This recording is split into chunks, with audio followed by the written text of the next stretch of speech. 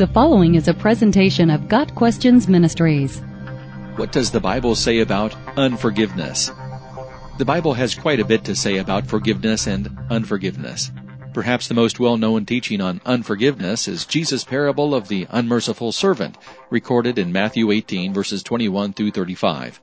In the parable, a king forgives an enormously large debt, basically one that could never be repaid, of one of his servants. Later, however, that same servant refuses to forgive the small debt of another man.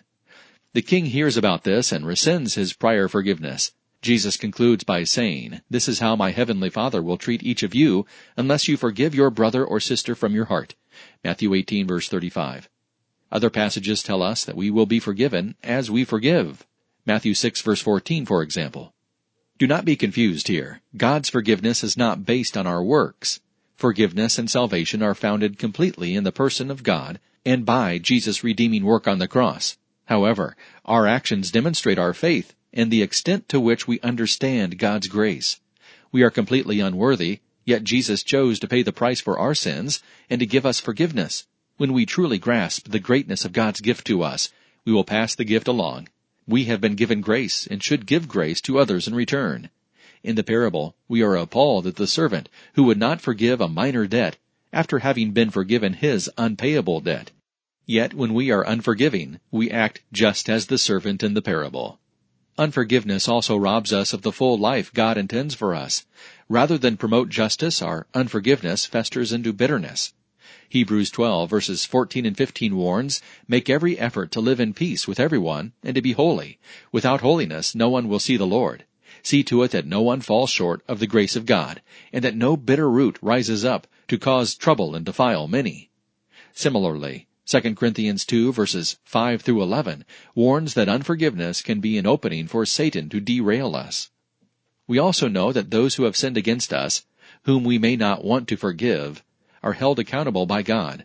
It is important to recognize that to forgive is not to downplay a wrongdoing, or necessarily to reconcile. When we choose to forgive, we release a person from his indebtedness to us. We relinquish the right to seek personal revenge. We choose to say we will not hold his wrongdoing against him. However, we do not necessarily allow that person back into our trust, or even fully release that person from the consequences of his sin. We are told that the wages of sin is death, Romans 6, verse 23. While God's forgiveness relieves us from eternal death, it does not always release us from the death-like consequences of sin, such as a broken relationship or the penalty provided by the justice system. Forgiveness does not mean we act as if no wrong has been done. It does mean we recognize that grace abundant has been given to us, and that we have no right to hold someone else's wrongdoing over his head. Time and again, Scripture calls us to forgive one another.